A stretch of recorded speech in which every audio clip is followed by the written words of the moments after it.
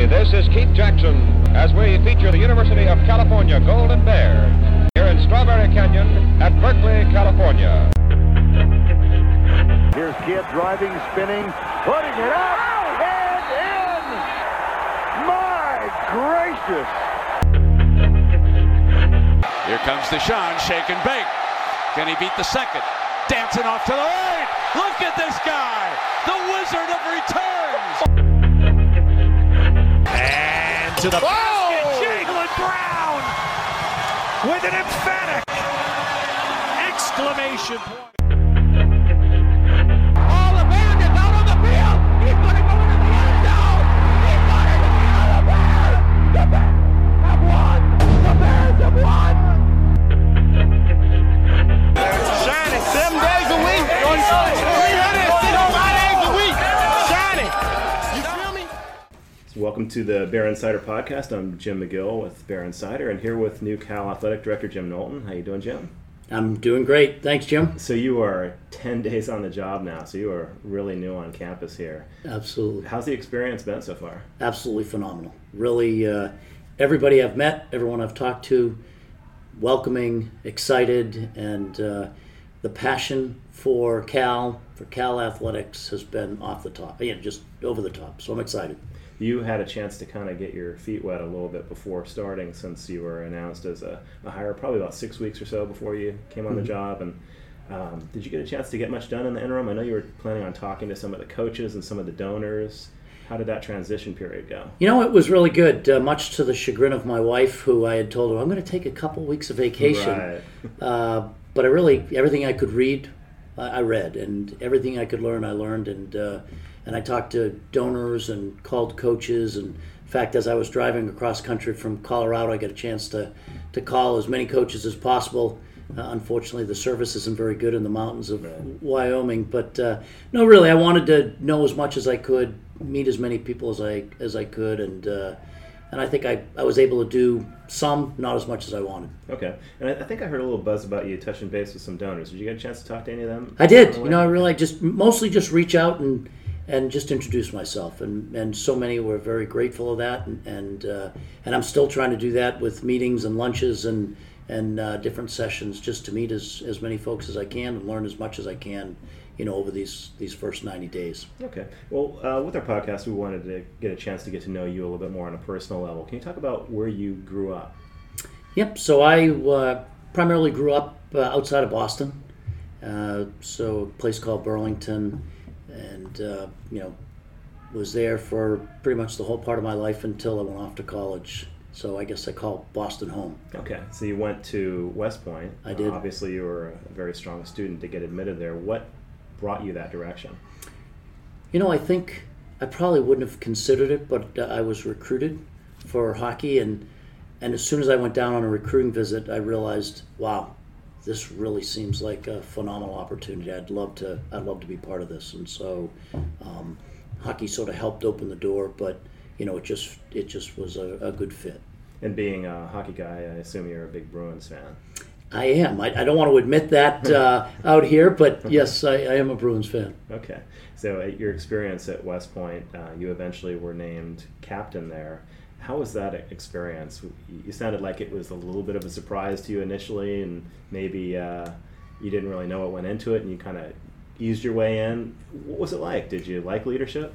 Well, I think the thing that you learned being a captain of your peers, it's hard, because you have to use different leadership techniques to bring the most out of people who are your friends, people who you've played with. And so when I talk about leadership opportunities, that's probably one of the most challenging, is how do you lead this group of leaders that are on a team that are also your friends. And so a lot of things that you do trial and error, you learn, and then you sort of say, okay, that didn't work as well as I want. And I think for my whole life, I've been critiquing everything I've done and saying, how can you do it better? What could I have done better?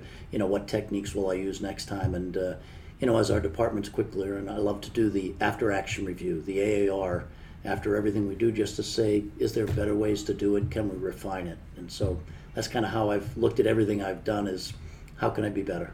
Okay, how would you describe your playing style as a hockey player? That's a good question. I primarily was a setup guy. Okay. You know, I always had the most assists on the team, and I really was the one that was sort of the playmaker. Okay, so you were a team player. I was. Okay. Yep.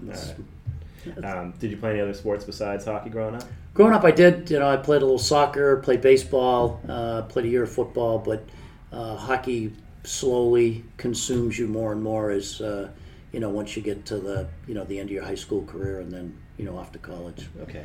And how did you meet your wife Corey, and when did you meet her? So she was an Army brat, and I met her after a hockey game. Her brother was also at the academy, and so he was in my company, and just by chance we met each other, and I knew I was going to marry her after our third date. Wow, that's pretty early. Yeah, and it was how quick. How long did it take before you popped the question? I couldn't get married while I was at West Point, so Okay. it took another few years. Okay. Yeah. And your experience at West Point as an athlete, how did that prepare you for going into your next steps of your career? You eventually went into the military with Army, right? Yes, I did. Okay. How do you feel like your experience as a cadet and as a student athlete prepared you for your military career? You know, it's a good question, and I think it's what I see with student athletes. You know, as an athletic director for the last 10 plus years, it's you learn a lot about how do you juggle a lot of things, and really you're constantly trying to multitask and triage what has to be done, what can I wait, how do I prioritize, and I think that's an important part. I think also you learn to be a competitor, and you know, for me, I love to compete, and so being a student athlete allowed me to be a competitor on the fields of friendly strife, and then also balance that with doing well in the classroom. And so I think those life lessons that all of our student athletes learn, and really all of our students at Cal learn, because there's lots of competing challenges, as we talked about before the interview started. And I think the ability to prioritize, the ability to really triage what has to be done really sets you up for success for life. And for me, being in a leadership environment was even sort of an accelerant, I would say, just because you're expected to lead. You learn to follow first, and then you learn to lead. So you eventually rose to the rank of colonel, and you did some time overseas with your battalion, right? I did. So it was a interesting career where I got to really see the world, and I was on the Czech border during the Cold War and stood on the Berlin Wall the night it fell in 1989. What was that experience like? It was surreal. It really was surreal. And, I hadn't gotten home that night till about 11 and had dinner.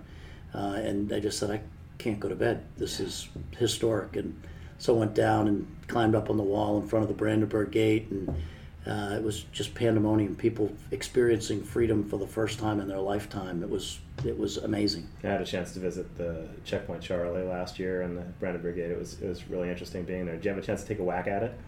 You know what I actually when nobody did? was looking?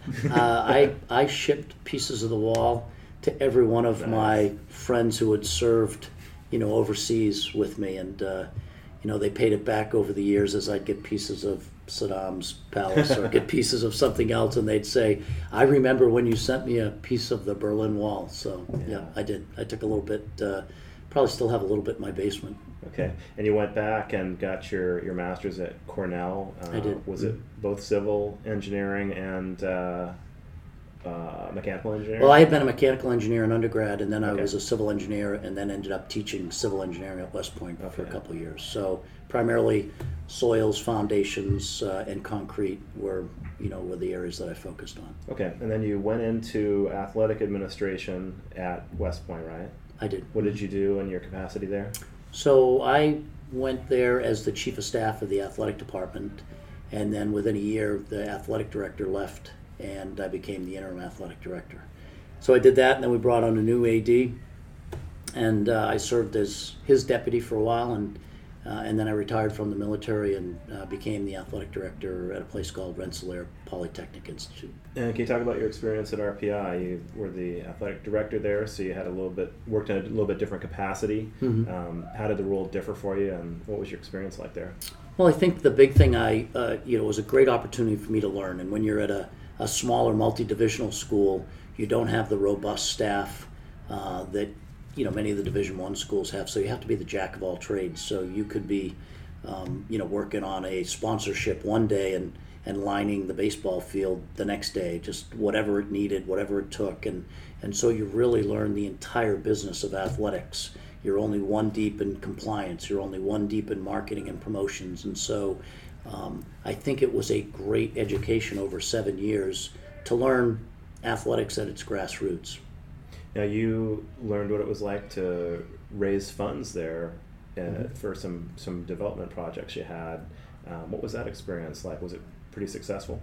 Well, we had phenomenal success both in the annual fund and major gifts, and we built a $100 million athletic facility while I was there, and it was a transformational facility: basketball arena, football arena, and really locker room. So a huge part of that was the fundraising piece, and I had never fundraised before, and so I went to conventions, I went to classes, I read books because I wanted to be able to really do a good job with the fundraising piece, and I think that part of my education really accelerated while I was at RPI. Sounds like it. How did the student athletes and the student body and the fan base respond to the new facilities? They loved it. Yeah, it was transformational. People had, we had been working in an area that was substandard, and now all of a sudden we had a shiny new penny, and it was phenomenal. It generated interest. It generated alumni support. It really fired people up and got them excited about RPI athletics. Where is the RPI campus located? It's just outside of Albany, New York. All right. So reasonably decent fan base to be able to draw from? It was, and we had different sports that drew better or worse, but they have a hockey program that's won a national championship, actually 2.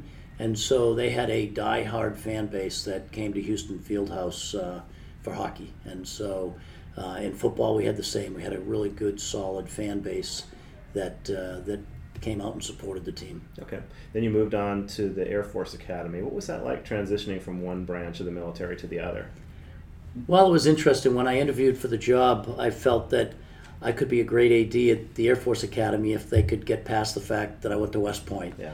And they did, and I feel like they were very accepting, and I think the experience I brought, having been a student athlete at an academy, I was a grad assistant at the academy, I taught civil engineering at academy, and then ran the department for a little bit, gave me a good perspective to help grow the business at the Air Force Academy. And so we had the 3 most successful years they've had in their history from an athletic and fundraising and academic perspective, and we had a good time doing it. What were some of those highlights athletically and from the fundraising department?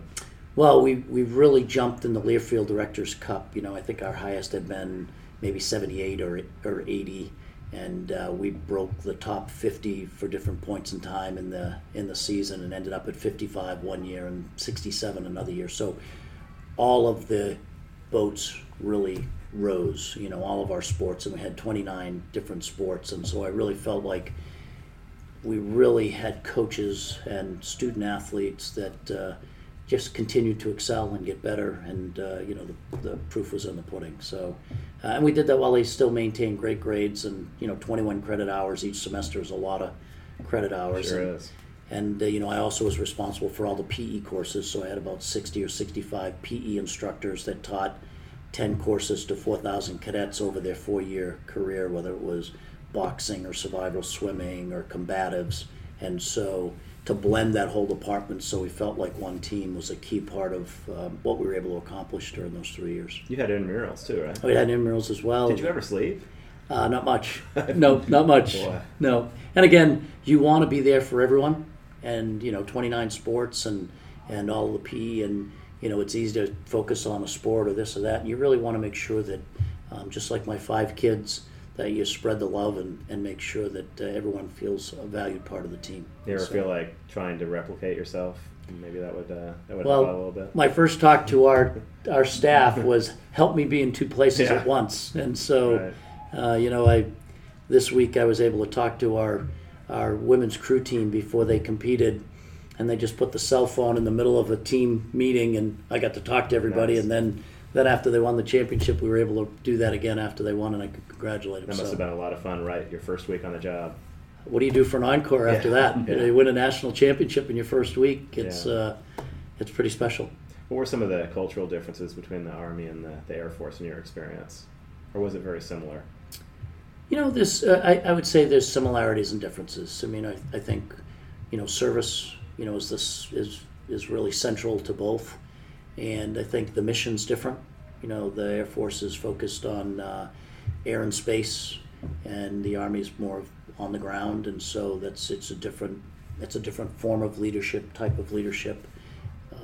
Of course, I have a son that's a freshman now at the Air Force Academy, so I'm ribbing him all the time about the differences. But at its most basic, it's leadership, it's management, and it's organizational management, and so that's what we're trying to teach all of those young men and women as they go through the academy. Did anybody give you any good jabs that stuck with you, or did they keep hands off since you were the AD?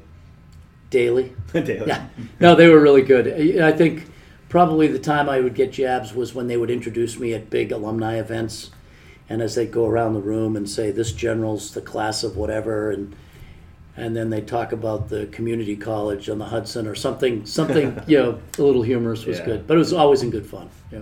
So you mentioned the 5 sons. What are their ages and names? So Jimmy's our oldest, 34, Patrick 32, Chris is 29, Mark is 24, and Sean is 21. With those names, you have to be Irish. English. English, Yep. okay. Yeah. All right. So. And is there sort of a leader of the pack in the boys? Would it be by age or? You know what? I think they're all leaders. They've all been captains of their teams. They're all elite hockey players, so they all have been captains of their teams. And but I would say our oldest Jimmy is sort of the leader of the leaders, and everyone looks up to him, and he takes that mantle and wears it pretty good, and represents very well. Have they had the chance to come out to the Bay Area too? They have not, but they are absolutely itching. So Corey and I came out. My wife is Corey, and we came out, and she's back there now getting the house ready. And so, they're all looking as soon as we get settled and find a place that they'll be here right on the heels of that, I'm sure. And what are her thoughts on the Bay Area? She's excited. We happened as we drove from Colorado. It's a 2-day drive, and we just happened to run out of gas as we pulled into Napa, so we had to stay in Napa the first night. There are worse places to run. Yeah, exactly. Yeah. And we really didn't run out of gas, but that was a good place to stop, and it had been on her bucket list for years and years and years, and so, I told her, how great a guy am I? I take a job out there so you can fulfill your bucket list over and over and over. Yeah. And I honestly don't think I got the credit I deserved on that one. So. You got some time. Yeah. She's got more experiences. Yeah. So did you envision having a big family from the beginning? Were you both thinking along those lines, or did your thinking change during the process? I have a brother, so family of 2. She came from a family of 5, and I think we compromised with what she wanted. Okay. But has it been a fun ride for you? It's been unreal. Yeah, wouldn't change it for the world, and they're great kids, and we've learned a lot of life lessons together as you go on this journey of moving 15 times with 5 kids, and some of them went to 2 or 3 different high schools, and so those are tough. But I feel like I could drop them on a deserted island, and they'd have friends pretty quickly. So it shaped their people skills quite a bit. Absolutely. You can either go into a shell, or you can decide, I'm going to step out of my comfort zone and meet people quickly. And I think that many of their experiences were through activities. That's how you really meet. In their case, it was through athletics, but the activities helped them accelerate their ability to meet people and become part of the next community pretty quickly. Yeah, it's funny. I had one sibling too. It was me and a sister, and it was kind of boring, honestly. I always thought it would be fun to have at least 3. Mm-hmm. My wife was always scared of childbirth, so she said 1. 1, yeah. So our daughter was born 9 weeks early, and the delivery was so easy with a 4-pound baby. She's like, let's have 5. That's so easy now. How about 3? Yeah. When we had a boy and a girl, people were saying, well, why do you want to have a third? Do you have a matching set? Perfect. Yeah. But no, the third was the straw that stirred the drink, and it's perfect having that extra addition. That's great. What was the third, a boy or a girl? It was a boy. It was a boy. Yeah, so my boys are 16 and 18, and my daughter's 20. She's in college at Cal Poly now. Fantastic. Yeah. So now you're on campus for 10 days or so, and you're on your listening tour, meeting with a lot of people and hearing a lot of input, I'm sure. One of your biggest meetings was the day that you headed down to LA for the huddle with a lot of donors and fans. What was that meeting like? You talked to a very large number of people that day. Can you talk a little bit about that? Well, first of all, it was amazing how many people showed up, how passionate they were, and what did you estimate the numbers to be again? I think we did 2 nights down there, and both nights were 100+ people. Oh, so you're talking those meetings. How about the meeting with the coaches and admins here before? The first one, the sort of the welcome. Yeah.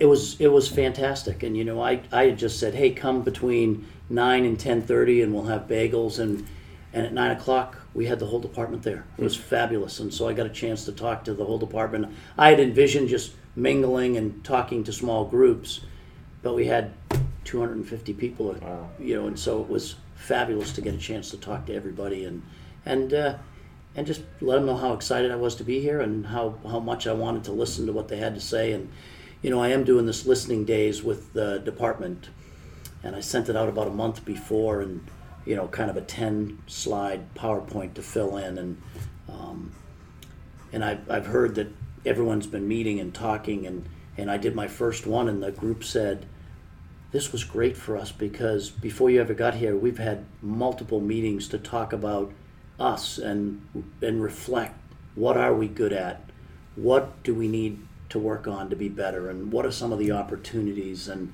what are the big picture opportunities. So that's really the value of what we're doing. And I spent an hour and 15 minutes with each group, 30 sports, and then all of our business units, to really understand where are we right now, to develop my priority list. And so I got to talk about that. And one of the questions I had heard either at that event or before was, okay, Jim, is this listening days really just a meet and greet? And I said, yes, for the first 30 seconds of your 75 minutes, we'll meet and greet.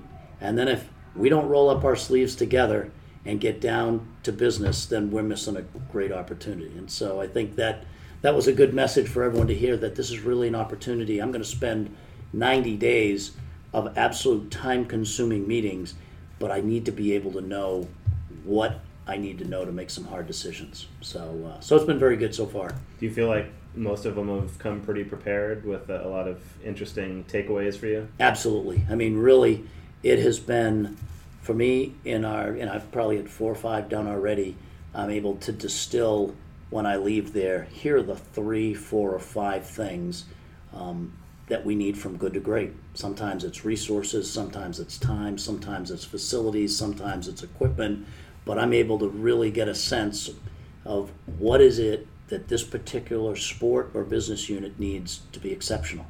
And my mantra has been, we are going to be exceptional in all we do. And so how do we get there? Okay. So from your initial conversations with Chancellor Christ and from what you've learned, do you feel like the transition in Title IX from where we are right now to Prong 1 is relatively feasible without having to do a lot or any program cuts, just from roster management and different techniques in getting there? Well, first of all, let me just say that I think it was really courageous of Chancellor Christ to even say we're going to do this, because going to Prong 1 is really what Title IX envisioned when it was designed. It was really, proportionality. You provide, the opportunity based on the proportion of students you had, that it were either male or female. And so, it's a tough decision to make. It presents a challenge here with 52% of our student body being female, and we're not there in percentages for the intercollegiate opportunities yet. And so for me to tell you, yes, it's going to be easy, would be disingenuous. It's going to be hard, and it's going to have to be creative. It's going to have to look at, our entire athletic program. But as everyone has seen in the paper, Chancellor Christ said, cuts are the last resort. We are not looking at cutting sports. And so that's how I'm approaching this challenge. And now it's really, what do we do? Because we want to make sure every one of our student athletes has a great experience. We want all our programs to be competitive and be able to win the right way and to win championships. And so balancing all that, it's this Rubik's Cube that everything you do has a second and third order effect. And so I'm still learning, and I think after 90 days of really getting a handle on everybody's roster sizes and everybody, where we are and what the facilities look like and what are the biggest challenges, I think it'll be easier for me to sort of tell you or tell the world, this is how I think we can do this and how long it's going to take.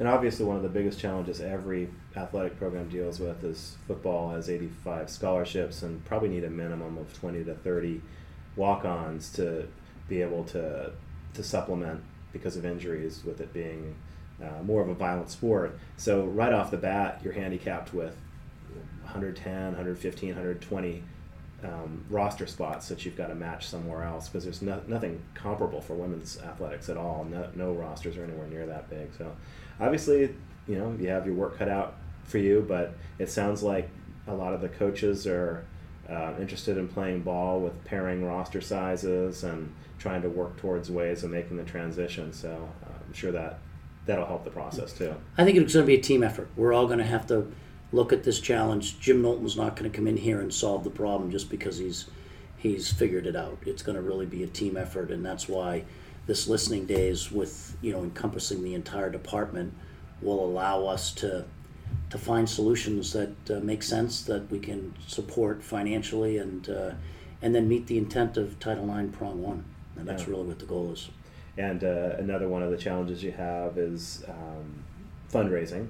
Mm-hmm. And we've had some experiences lately where some of our bigger donors have pulled back some, and bringing them back into the fold is obviously one of your challenges. Raising a new base of donors, lowering the age a little bit. We've got some really, really generous donors, 10 million plus, but they tend to be older donors that aren't going to be around forever. What are your thoughts on cultivating a younger donor base? Because there's a lot of high-powered people out in the business world that have graduated from Cal. Sure, and I think you just answered the question. We really have to be out there engaging our alums, engaging our supporters, engaging the folks that are in Silicon Valley, talking about where we're going, be transparent so that people understand, wow, now I understand what athletics are trying to do. This is where they're trying to go. This is how our support is going to help both the program, University of California, Berkeley, and our athletic department. And I think if we can go out and tell that story, people are going to be excited about getting on the bandwagon with us and going on this journey together. And I think if we can do that, we'll be able to support our young men and women, in a first-class manner, which is exactly what I would think Cal expects. It's exactly what this institution represents when we talk excellence in all we do. And how has your experience been one-on-one with engaging the donor base with those you've touched base with so far? Fabulous. I mean, again, the thing that I always kind of chuckle is you can't teach passion, and our donors are passionate about Cal. I mean, there's just no doubt they are passionate about Cal. And really, most of our alums who are donors to athletics are also donors to other parts of the campus too. And it's fascinating to hear their stories about, I give to athletics because I started going to football games when I was a freshman. But I also was a physics major, and so I give to this particular school, or I endow this particular scholarship. And so it's neat that it's not, I have to either do this or this. It's neat that they can be part of the campus in many different aspects and support students and student athletes across campus. One of the interesting challenges you have also is there has been some level of hostility traditionally with faculty and athletics, and Chancellor Christ seems to be doing an excellent job of sort of bridging that divide and helping many get on the same page and understanding that we're working together here, we're important to each other. One can't function at full capability without the other. You're in a unique position to help facilitate a stronger relationship too, having been a professor at a high-level institution yourself. Have you gotten a good reception from faculty that you've had a chance to meet with? You know what? I've only met a few. This morning I met with our faculty athletic rep, Bob Jacobson, phenomenal. And we've sort of charted the way of how do I balance all the things I'm trying to do. I want to meet with alums and donors. I want to meet with our student athletes. I want to be able to meet with our coaches and our staff.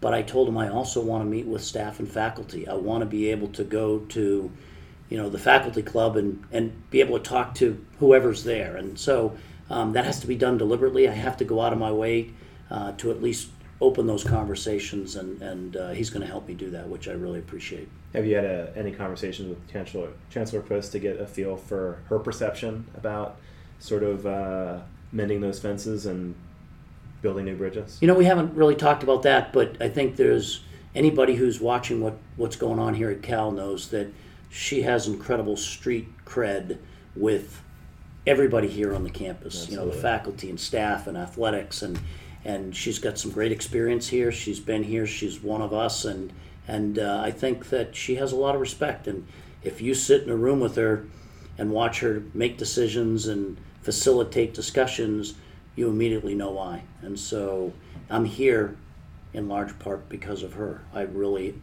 like the way she leads.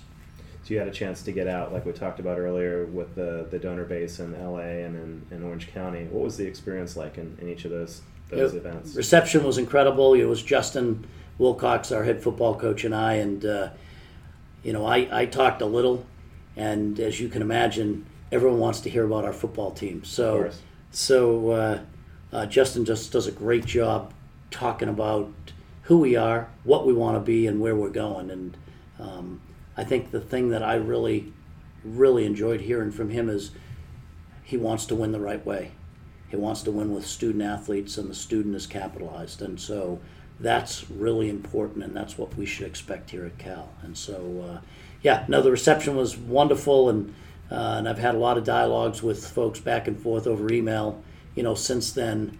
I'm excited. They're ready to get on board and ready to help. And a lot of them asked, how can I help? And I said, I need 90 days. I'll come back and talk to you after that to figure out how we can, where we can put limited resources to have the biggest impact.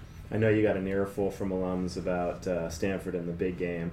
Do you have a sense for how deep that rivalry is, and how do you envision it comparing Army-Navy's rivalry?